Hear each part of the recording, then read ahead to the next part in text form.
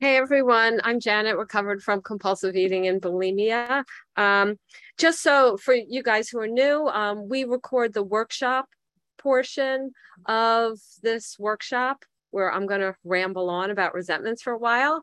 And then we'll shut it off about 10 minutes before we're done, where we do a Q&A, and that part's not recorded. So if you want to talk, feel free to, ask your questions and it won't be recorded. So that being said, welcome. As I said tonight, I'm going to ramble about resentments, and I'm going to take it right out of the big book, page 63. We're going to start there. If you were here Monday, we left off at step 3. So just a quick summary for anyone who's new and joining us new and maybe new to recovery. Step 1, we admit we're powerless and our lives are unmanageable, that we are beat, that no matter how great the necessity or the desire, we cannot stop eating compulsively. So, if you're like me and people say to you, as they did to me, oh, if you can't stop, you must not want to, not necessarily true. A person can want to stop, but be unable to. That's what it is to be powerless. And our lives are unmanageable. Basically, our lives were total train wrecks. So we admit that. And then we go on to step 2, which is we do some work so that we get to the point where we believe that God, as we understand God, can restore us to sanity. We start having faith that this program is going to work because there's a higher power, who this book calls God. But again, God, as we understand him, who can remove the obsession. And then in step 3, once we've learned to trust this God, we surrender our lives to him. We basically say, God, I'm yours. Take me and do with me whatever you want. Help me to serve you and serve others. And we find that when we live that way, the obsession is removed. But there's more, right? We have a lot of us, and I'm one of the chief ones of this, have done a lot of damage in the past. So we can't just say, okay, starting today, I'm going to be Mother Teresa. We have to go back and clear up the wreckage of our past. And that's what steps 4 through 9 are about. So we've just taken step 3, and now we're about to launch on to step 4. And so the bottom of page 63, it says next, meaning right after we do our 3rd step, we launched out on a course of vigorous action. Look at those words, launch, like a rocket gets launched, vigorous action. So it's not, oh, I'll take a month or 2 months to do my 4th step. It's like we need to be taking this really seriously and do it quickly. Why? Well, the next page tells us, though our decision, meaning our decision to surrender our will and lives to our Creator as we understand him, is vital and crucial, it could have little permanent effect unless at once followed by a strenuous effort to face and be rid of the things in ourselves which had been blocking us. So that tells me a lot of really cool things. It says my decision is vital, right? Life-giving and important, but it won't have a permanent effect. Wait, they're telling me that recovery can be permanent. It is possible to never binge again, but it won't be permanent unless we follow it with a strenuous effort. Okay, a strenuous effort to do what? To stick to my food plan? No, no. To face and be rid of the things in ourselves which had been blocking us from God. So it's my job to face them, to get it all down on paper, my defects, my resentments, my fears, my harms. And God could say, Janet, you created all this mess. I'll wait for you to clean it up, but I'll be right here waiting, sweetheart Janet. But God doesn't say that. God says, Janet, you put them on a piece of paper, you get out the broom, and I'll get out a broom and a dustpan, and I'll help you. And the things that are too big for you to remove by yourself, I'll do all the heavy lifting.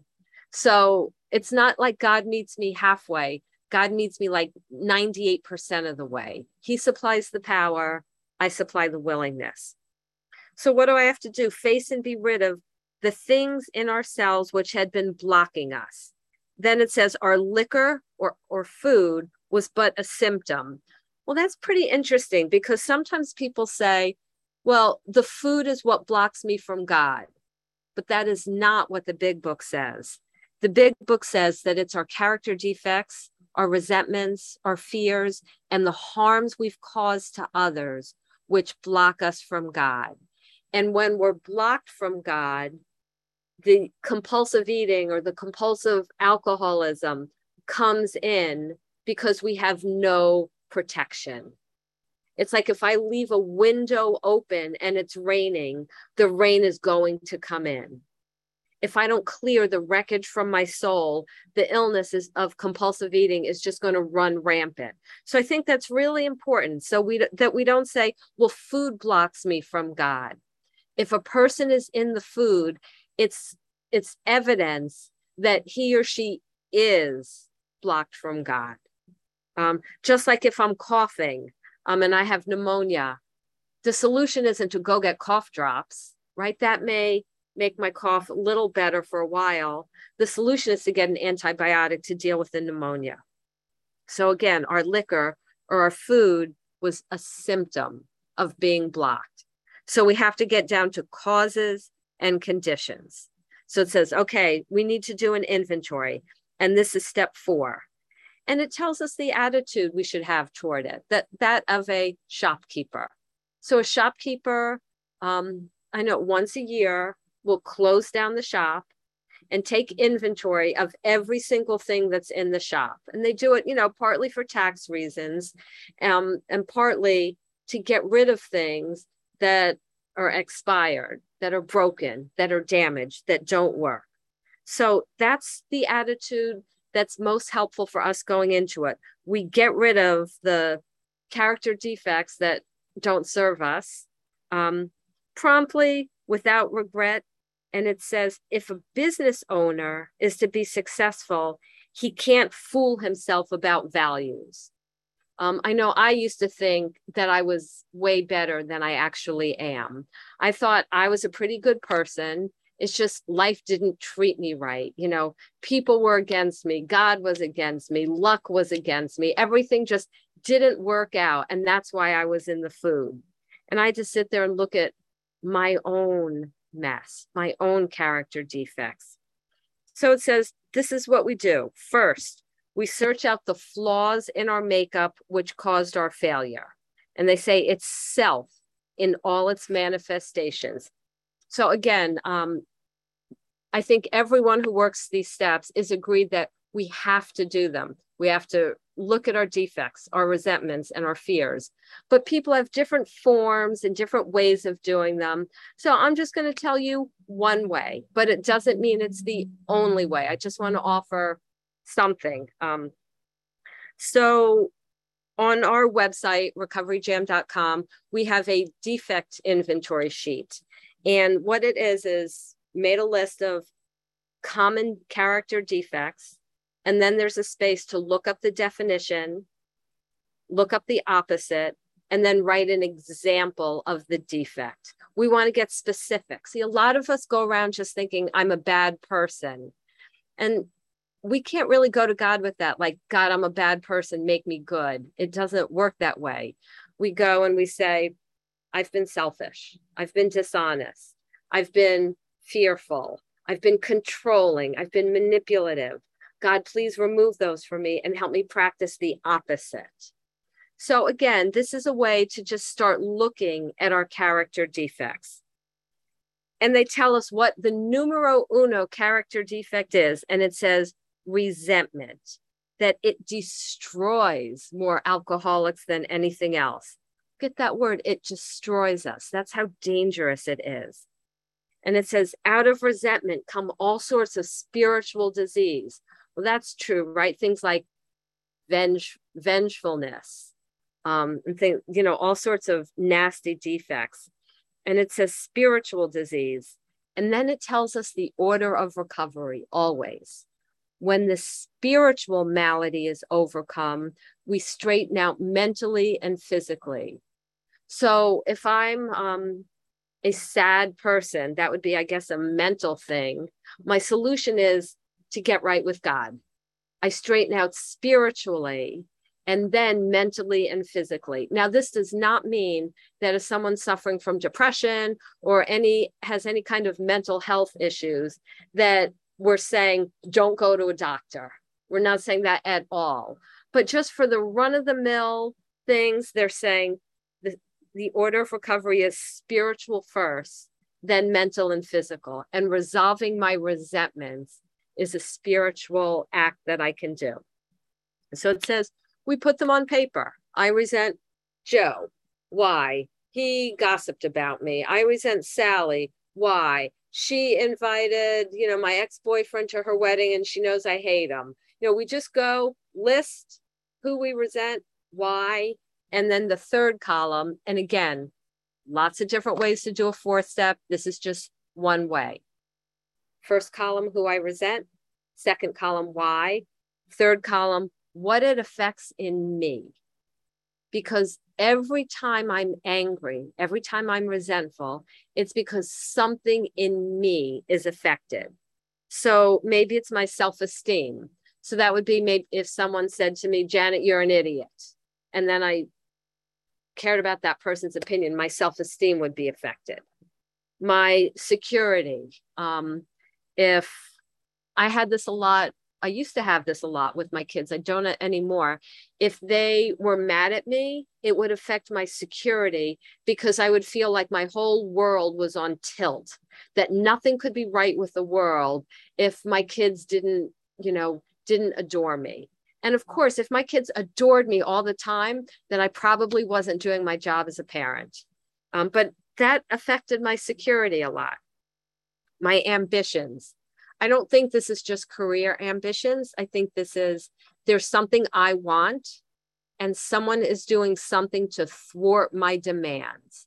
So one time, I remember this back from college, my boyfriend and I were going to go spend the day in the park and it rained. So I had a resentment, I guess, against God because it rained that day. It thwarted my ambition to have a day in the park with my boyfriend. Our personal relations, that's what, I guess if you went up to Melissa and said, Janet's an idiot, you shouldn't be friends with her, you would have interfered with my personal relations. My sex relations, I guess if you go and flirt with my husband, then it might affect my sex relations. So we want to see what's affected. And we're just, the big book gives us a lot of clear examples. And it says, okay, now we have our list and we stop for a while and we look at it and we say, page 66, yeah, this world and the people in it are often wrong. But we can't stop there. And then it says, sometimes it was remorse and then we were sore at ourselves. So I want to say a word about being angry at ourselves because people often ask, do I put myself on my resentment list? And I actually say no.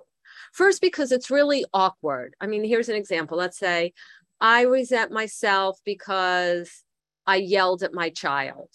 It affects what does it affect? And like, what's my part? Well, I already said I yelled at my child. It's awkward. So I would say instead of doing a resentment inventory on myself, I do I guess I would call it a repentment inventory on myself. I go to God instead of doing this whole I resent myself where it's like, God, I indulge in the defect of yelling. Please remove it, the defect, and replace it with kind words and help me make any amends I need to.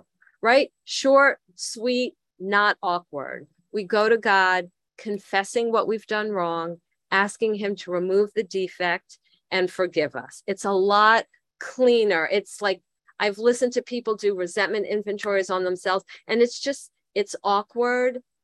And I think by just saying what I did wrong, boy, that's way more humbling than saying, oh, I resent myself because I wasn't nice to this person. To say, God, I was mean-spirited today. So I think it's more useful. So it tells us, again, back to page 66. Now they're just telling us, okay, you have your list, but you can't stop here because for people like us, if we harbor resentments, We shut ourselves off from the sunlight of the Spirit. We cut ourselves off from God. We're all going to get resentful, right? We're human beings. But hopefully, as we go through this program, we get resentful less and less. But harboring means I'm a safe harbor for resentments, that a resentment can dock ship and hang out with me for a while. And I have to treat a resentment like a hot potato. I want to get rid of it right away. Why? Because I want to be a nice person? No, I may or may not want to be a nice person. But when I harbor resentments, it says I shut myself off from the sunlight of the Spirit. What happens when we're cut off from God? The insanity of alcohol or food returns, and we drink again or binge again. And for us to drink or binge is to die, right? We're not people who want to lose 10 pounds for a high school reunion. We're people who we can't stand living this way. So it says, okay, if we want to live, we have to be free of anger. And we turn back to the list, for it held the key. So it's not that we have the list and we just say, dear God, you know, I have these resentments, please remove them at this point. We don't do that. We turn back to the list. It says, for it held the key to the future. It's like it unlocks the door to a future that's like in color, right? You think of like Dorothy in Kansas and then going to Oz and suddenly things are in color. We're opening a door to a life that like is in color, a life that works. And it says, okay, we have to look at this list differently. Instead of saying, yeah, here's all the 38 people who've hurt me and aren't they nasty people? It says, we can't wish these resentments away. So what do we do? And the first thing we do, we pretty much pray. It says, first, we realize the people who wronged us were perhaps spiritually sick. I think this is one of the most misused lines in the Big Book, because it's very easy to say, this person, this poor person down at the bottom of the mountaintop is spiritually sick. And I, on the top of the mountaintop, in my being magnanimous, will forgive this poor, unenlightened person. We do not do that. So better ways to say it, we say, this person is human, just like me. Or this person is spiritually developing, just like me. And it says, we pray, page 67, we ask God. So remember, wherever it says ask God, it means pray. What do we pray for? That God show me, not that God change that person or strike them dead, depending on how angry I am, that God show me tolerance, pity, and patience. What does that mean? Tolerance. My ability to withstand pain or sorrow is raised. I'm asking God to change me so that I can tolerate more, so that things that used to bother me don't bother me anymore. Pity. I've heard that word back in 1939 meant more like compassion. Again, pity could still be me on a mountaintop looking down at that person. I want to have compassion, try and put myself in that person's shoes, right? My mom said to me, this is a few months ago, you're so hard-headed, when I was trying to help her with something. She has Alzheimer's. I have compassion. We try and put ourselves in the other person's shoes. Oftentimes that melts the resentments away. And patience. Again, these are all things, God, to change me. Give me patience. Help me to not demand that things go on my timetable. And it says, if a person offends us, we pray. And this is what we pray. This is a sick man. So let's say a spiritually developing person, just like me. How can I be helpful to him? I mean, that's often the last thing we want to do, but our program tells us to pray for that. And then we say, God, save me from being angry. I need to be rescued from my anger. I need God to change my heart, to like rewire some stuff in there. And then we end by saying, thy will be done. God, your will, not mine, be done. And then it tells us some things we don't do. We don't retaliate, so we don't get them back. And we don't argue because it doesn't help. And then it destroys our chance of being helpful. If I retaliate and get revenge on someone, and then 5 minutes later, I try to help them, are they going to want my help? Or if I'm arguing with them, they're not going to want me to help. That's our goal, right? To be of use, to be of maximum service to God and the people about us. And it says, okay, we can't be helpful to everyone. First, it would be impossible, right? There's like billions of people on the earth. So just numbers wise, it's impossible. And there's some people in our orbit we really can't be helpful to. But the promise is that God will, at the bare minimum, show us how to be kind and how to have tolerance toward each and every one, 100%. Only after we've prayed for God to soften our hearts, for tolerance and compassion, then we pick up our list again. And it says, putting out of our minds what the other person did, we look for our own mistakes. So again, here's one way to do it. Instead of doing like, where was I, and taking 4 different defects and trying to find how I had all 4 defects, which I don't necessarily like doing, because for instance, sometimes people say, where have I been selfish, dishonest, self-seeking, and frightened? Sometimes I'm not dishonest. Sometimes I'm not frightened. I'm just mad. So I just do one sentence looking for my part. So we can take some examples from the big book, when Bill's examples on page 65, where he says, I'm resentful at Mr. Brown. Why? His attention to my wife. Okay, so if he was to say a sentence that's his part, where he got the ball rolling, he might say, I should have been home more, right? I shouldn't have left my wife alone. And then the next column is the character defects. Like what caused Bill to leave his wife alone? Maybe it was, and again, this is why no one can really tell us what our part is or our character defects are. Someone could make suggestions, but 2 people could do the same actions and have different defects and different motives. So for instance, Bill, he wasn't home. His defects could have been drunkenness, right? He's at the bar. It could have been overwork, that he's at his job too much, right? It could have been lust, that he's at his mistress's house. So only Bill gets to ultimately decide his part and his character defects. So his other resentment, Mr. Brown. Mr. Brown may get my job at the office. So how did Bill get the ball rolling? He could probably say, I did a lousy job at work. And then again, what are his defects? It could have been laziness. It could have been drunkenness. It could have been stealing, right? He could have been stealing from his employer, and that's why he's losing his job.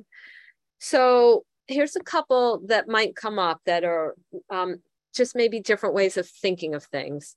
And these are ones that I have had experience with. So let's say, for instance, I have a child who is in high school and doesn't wake up to get the school bus. So the bus waits for her every day. And that causes, I get angry. So I could say, like, I resent my child because he or she doesn't wake up on time to get the school bus. And it affects my security because I don't like knowing that the bus driver is out there waiting and fuming.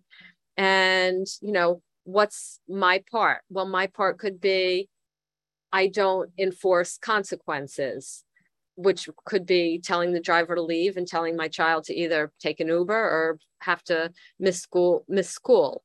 My part could be I never bought her an alarm clock, right? So I have to look and see what my part is. Or if I would say, like, I resent my child because she keeps her room a mess. What's my part? It affects my ambition to have a neat house. My part could be I never set appropriate boundaries. That's our part a lot. We don't set appropriate boundaries, and then we get angry when people cross those boundaries that we've never set in the first place. Or let's say, I would say, I'm angry at my husband because he keeps the room too cold at night. What would affect my ambition to get a good night's sleep? What's my part? I never brought it up to my husband, right? I never had. A lot of our part in a lot of things would be, I never had the hard conversation. And so what might be my reason for not telling my husband about the air conditioner? It might be fear, right? Fear that he'll say, I don't care, and then I'll feel unloved. It might be martyrdom. I'll just sit in a room that's uncomfortable because I'm just so great, and I'll suffer in silence. So, we all have to, again, the same thing could be different motives. So let's say I'm angry because Joe gossiped about me. My part, and it might affect my security if I just felt, oh, I'm uncomfortable with other people not liking me.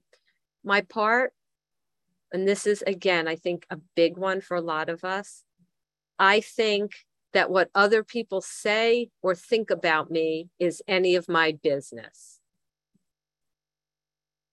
And then what's my defect there? It's really maybe boundary crossing, because it's not my business. Another one, I'm just trying to think of ones that are like typically harder. My mom and dad had a really excellent marriage. They were very in love, and she still mourns him to this day. But they would do this thing that would drive me crazy. And it would be like this. He would be in the living room, and there would be a muffin, let's say 3 inches from his fingers. And my mom would be all the way on the other side of the house. And he would say, Gloria, could you come get the muffin for me? And she would run and drop whatever she was doing, move the muffin plate 3 inches to right where he was, and say, sure, honey, sure, dear, and give him the muffin. And he would say, I love you, Gloria. And she would say, I love you too. And then they would proceed to like kiss. Well, I resented how my dad treated my mom. And what I was told was that it was none of my business. Now, in that case, it's kind of easy because she was happy. But let's say she wasn't happy, and behind the scenes, she was grumbling to me like, oh, your dad treats me like a slave. It would still be the same thing. My parents' relationship is none of my business. Unless someone is being abused and needs help, grown people's relationship are none of my business. And when my kids were little, and my husband would like do something like really awful, like let's say take them for fast food, and I'd get resentful, it is none of my business. Or if I thought, my son just asked my husband to go outside and play basketball with him, and my husband said no, Daniel's going to be traumatized for life and feel rejected by his dad. I better tell Fred, like, you need to go play basketball. And if he says no, get mad. My husband's relationship with my children is none of my business. Again, unless he's, leaving a baby alone in a bathtub. But as far as their relationship, none of my business. And P.S., Fred did not go outside every time Daniel wanted to play basketball with them. And today, Fred and Daniel, Fred drove 7.5 hours to take Daniel to college. And me, who would always run out and try to play with him for fear he'd be scarred, I'm not the favorite parent of the two. So a lot of things are none of my business. Who other people invite to their weddings, what other people do is not my business. So another one, I had an elderly relative who wanted me to spend more time with them than I wanted to, and I resented it, even though I did the right thing, spent time, was cheerful, but I was mad that I had to. And I really couldn't see my part because I did the right thing. And my sponsor said, and she would just like rattle off a few things. And it would be like, no. And sometimes it's like, that's it, that sticks.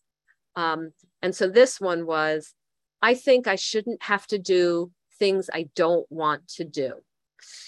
Oh, dagger to my heart, right? And the defect, selfishness, entitled. I'm entitled to do whatever I want with my time.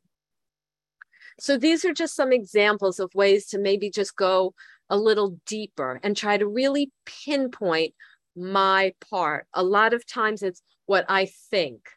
I think that other people should. And if I'm doing that, my defect is playing God. Okay. So we look at our part, we write it down, and then we see what our defects are. So it's a good thing we have that defect list that we've already worked on, because now we have a list of about 20 different defects to choose from. The ones that came up the most for me were probably entitled, playing God, mean-spirited. Because there were times I wanted bad things for other people, mean-spirited. So the next thing we do after we're done with this is we do a fear inventory. And I love this part where it talks about fear on page 67. It says, fear, this short word somehow touches about every aspect of our lives. It was an evil and corroding thread. That's really interesting. Fear, like an emotion, they are calling evil. I mean, being happy isn't evil, being sad isn't evil, they're just emotions. But fear is different. It's corroding. And what do they say? Fear sets in motion trains of circumstances which brought us misfortune we felt we didn't deserve. Fear actually causes something to happen. How could that be? But of course, when we think about it, step 2 is we came to believe a power greater than ourselves could restore us to sanity. So belief that God can restore us to sanity is actually the catalyst in the spiritual world for God starting to restore us to sanity. It's like faith unlocks a door. Well, if faith in God's goodness unlocks a door to good things happening to us, fear is the opposite. That's faith that God's not going to get involved. And if that's what we believe, we set in motion something in the spiritual realm. They say we ourselves set the ball rolling by our fear. And this is how bad they thought fear was. They said, we think fear ought to be classed with stealing. It seems to cause more trouble. What category is stealing in? What I think of is thou shalt not steal, right? One of the 10 commandments. I'm thinking, well, thou shalt not fear is not up there as one of the 10 commandments.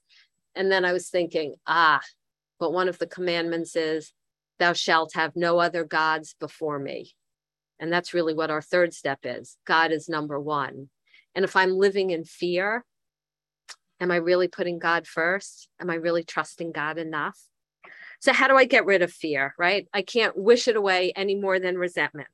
So on page 68, it tells us, we look at our fear and we ask ourselves why we had it. So again, there's a fear inventory sheet on our website. A good thing to do is drill down. So here's an example of one I had when my daughter was 16. Fear, if I discipline my daughter, that once she turns 18, she'll leave home and never talk to me again. Okay, then I have to drill down. Then what? If that happens, then I'll be alone on holidays. Then what? If I'm alone on holidays, I'll be sad. So I was not disciplining my daughter as kind of an insurance policy against sadness, years and years in the future when I guess my husband, my son, and all my friends are dead, and it's just me and my daughter left for holidays.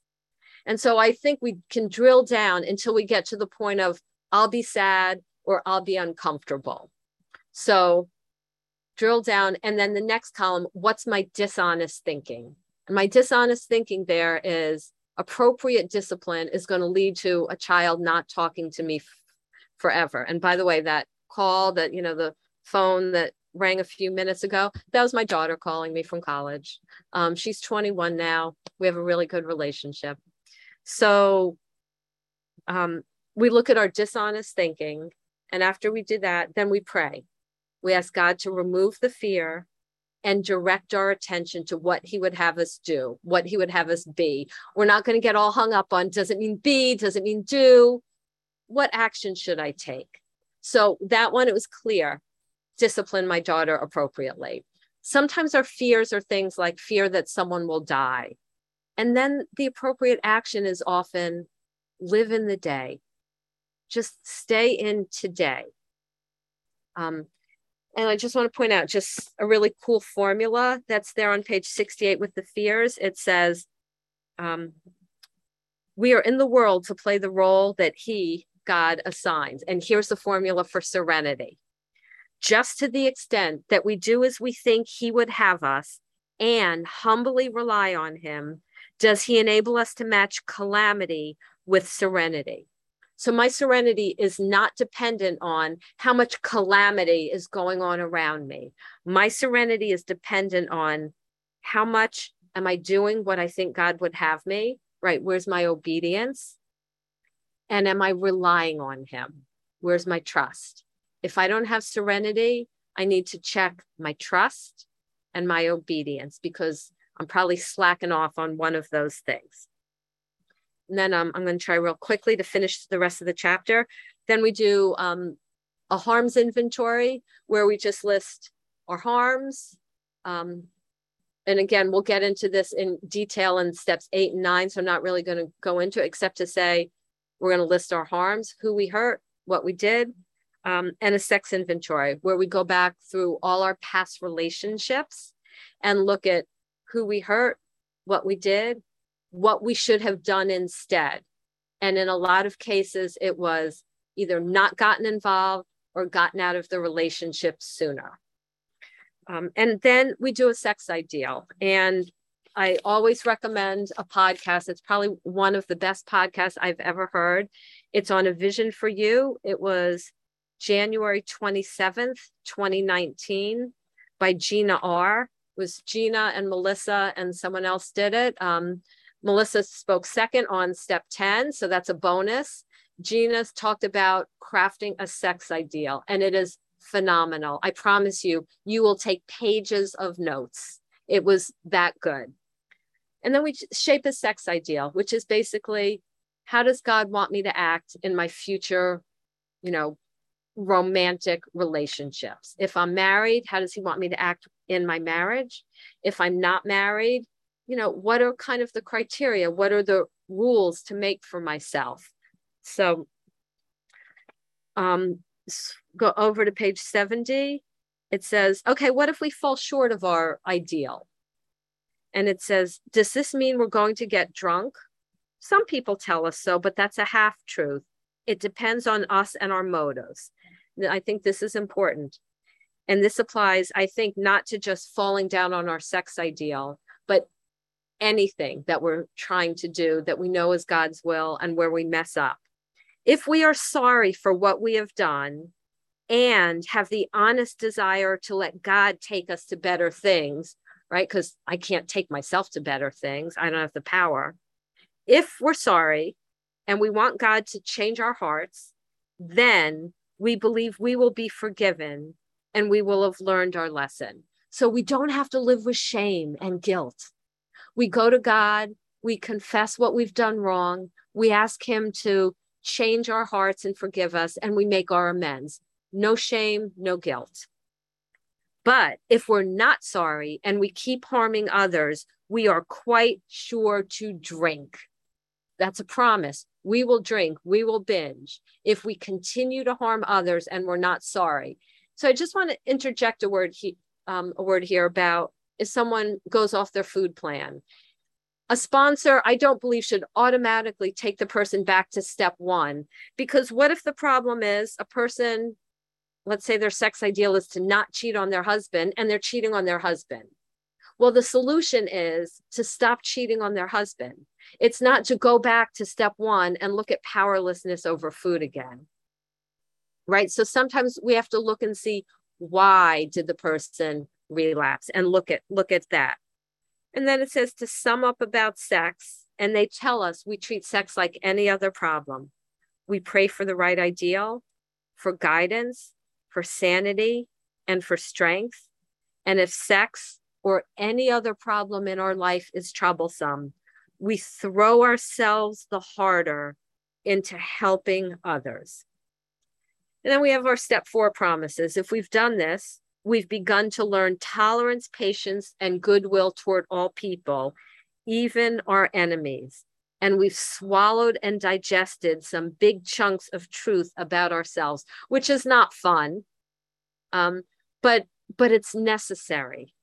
And most of all, we realize once again that God can do for us what we can't do for ourselves. And we become convinced that he can remove whatever self-will has blocked us from him. So in this step, we get to grow closer and closer to our loving and all-powerful creator. And with that, I pass.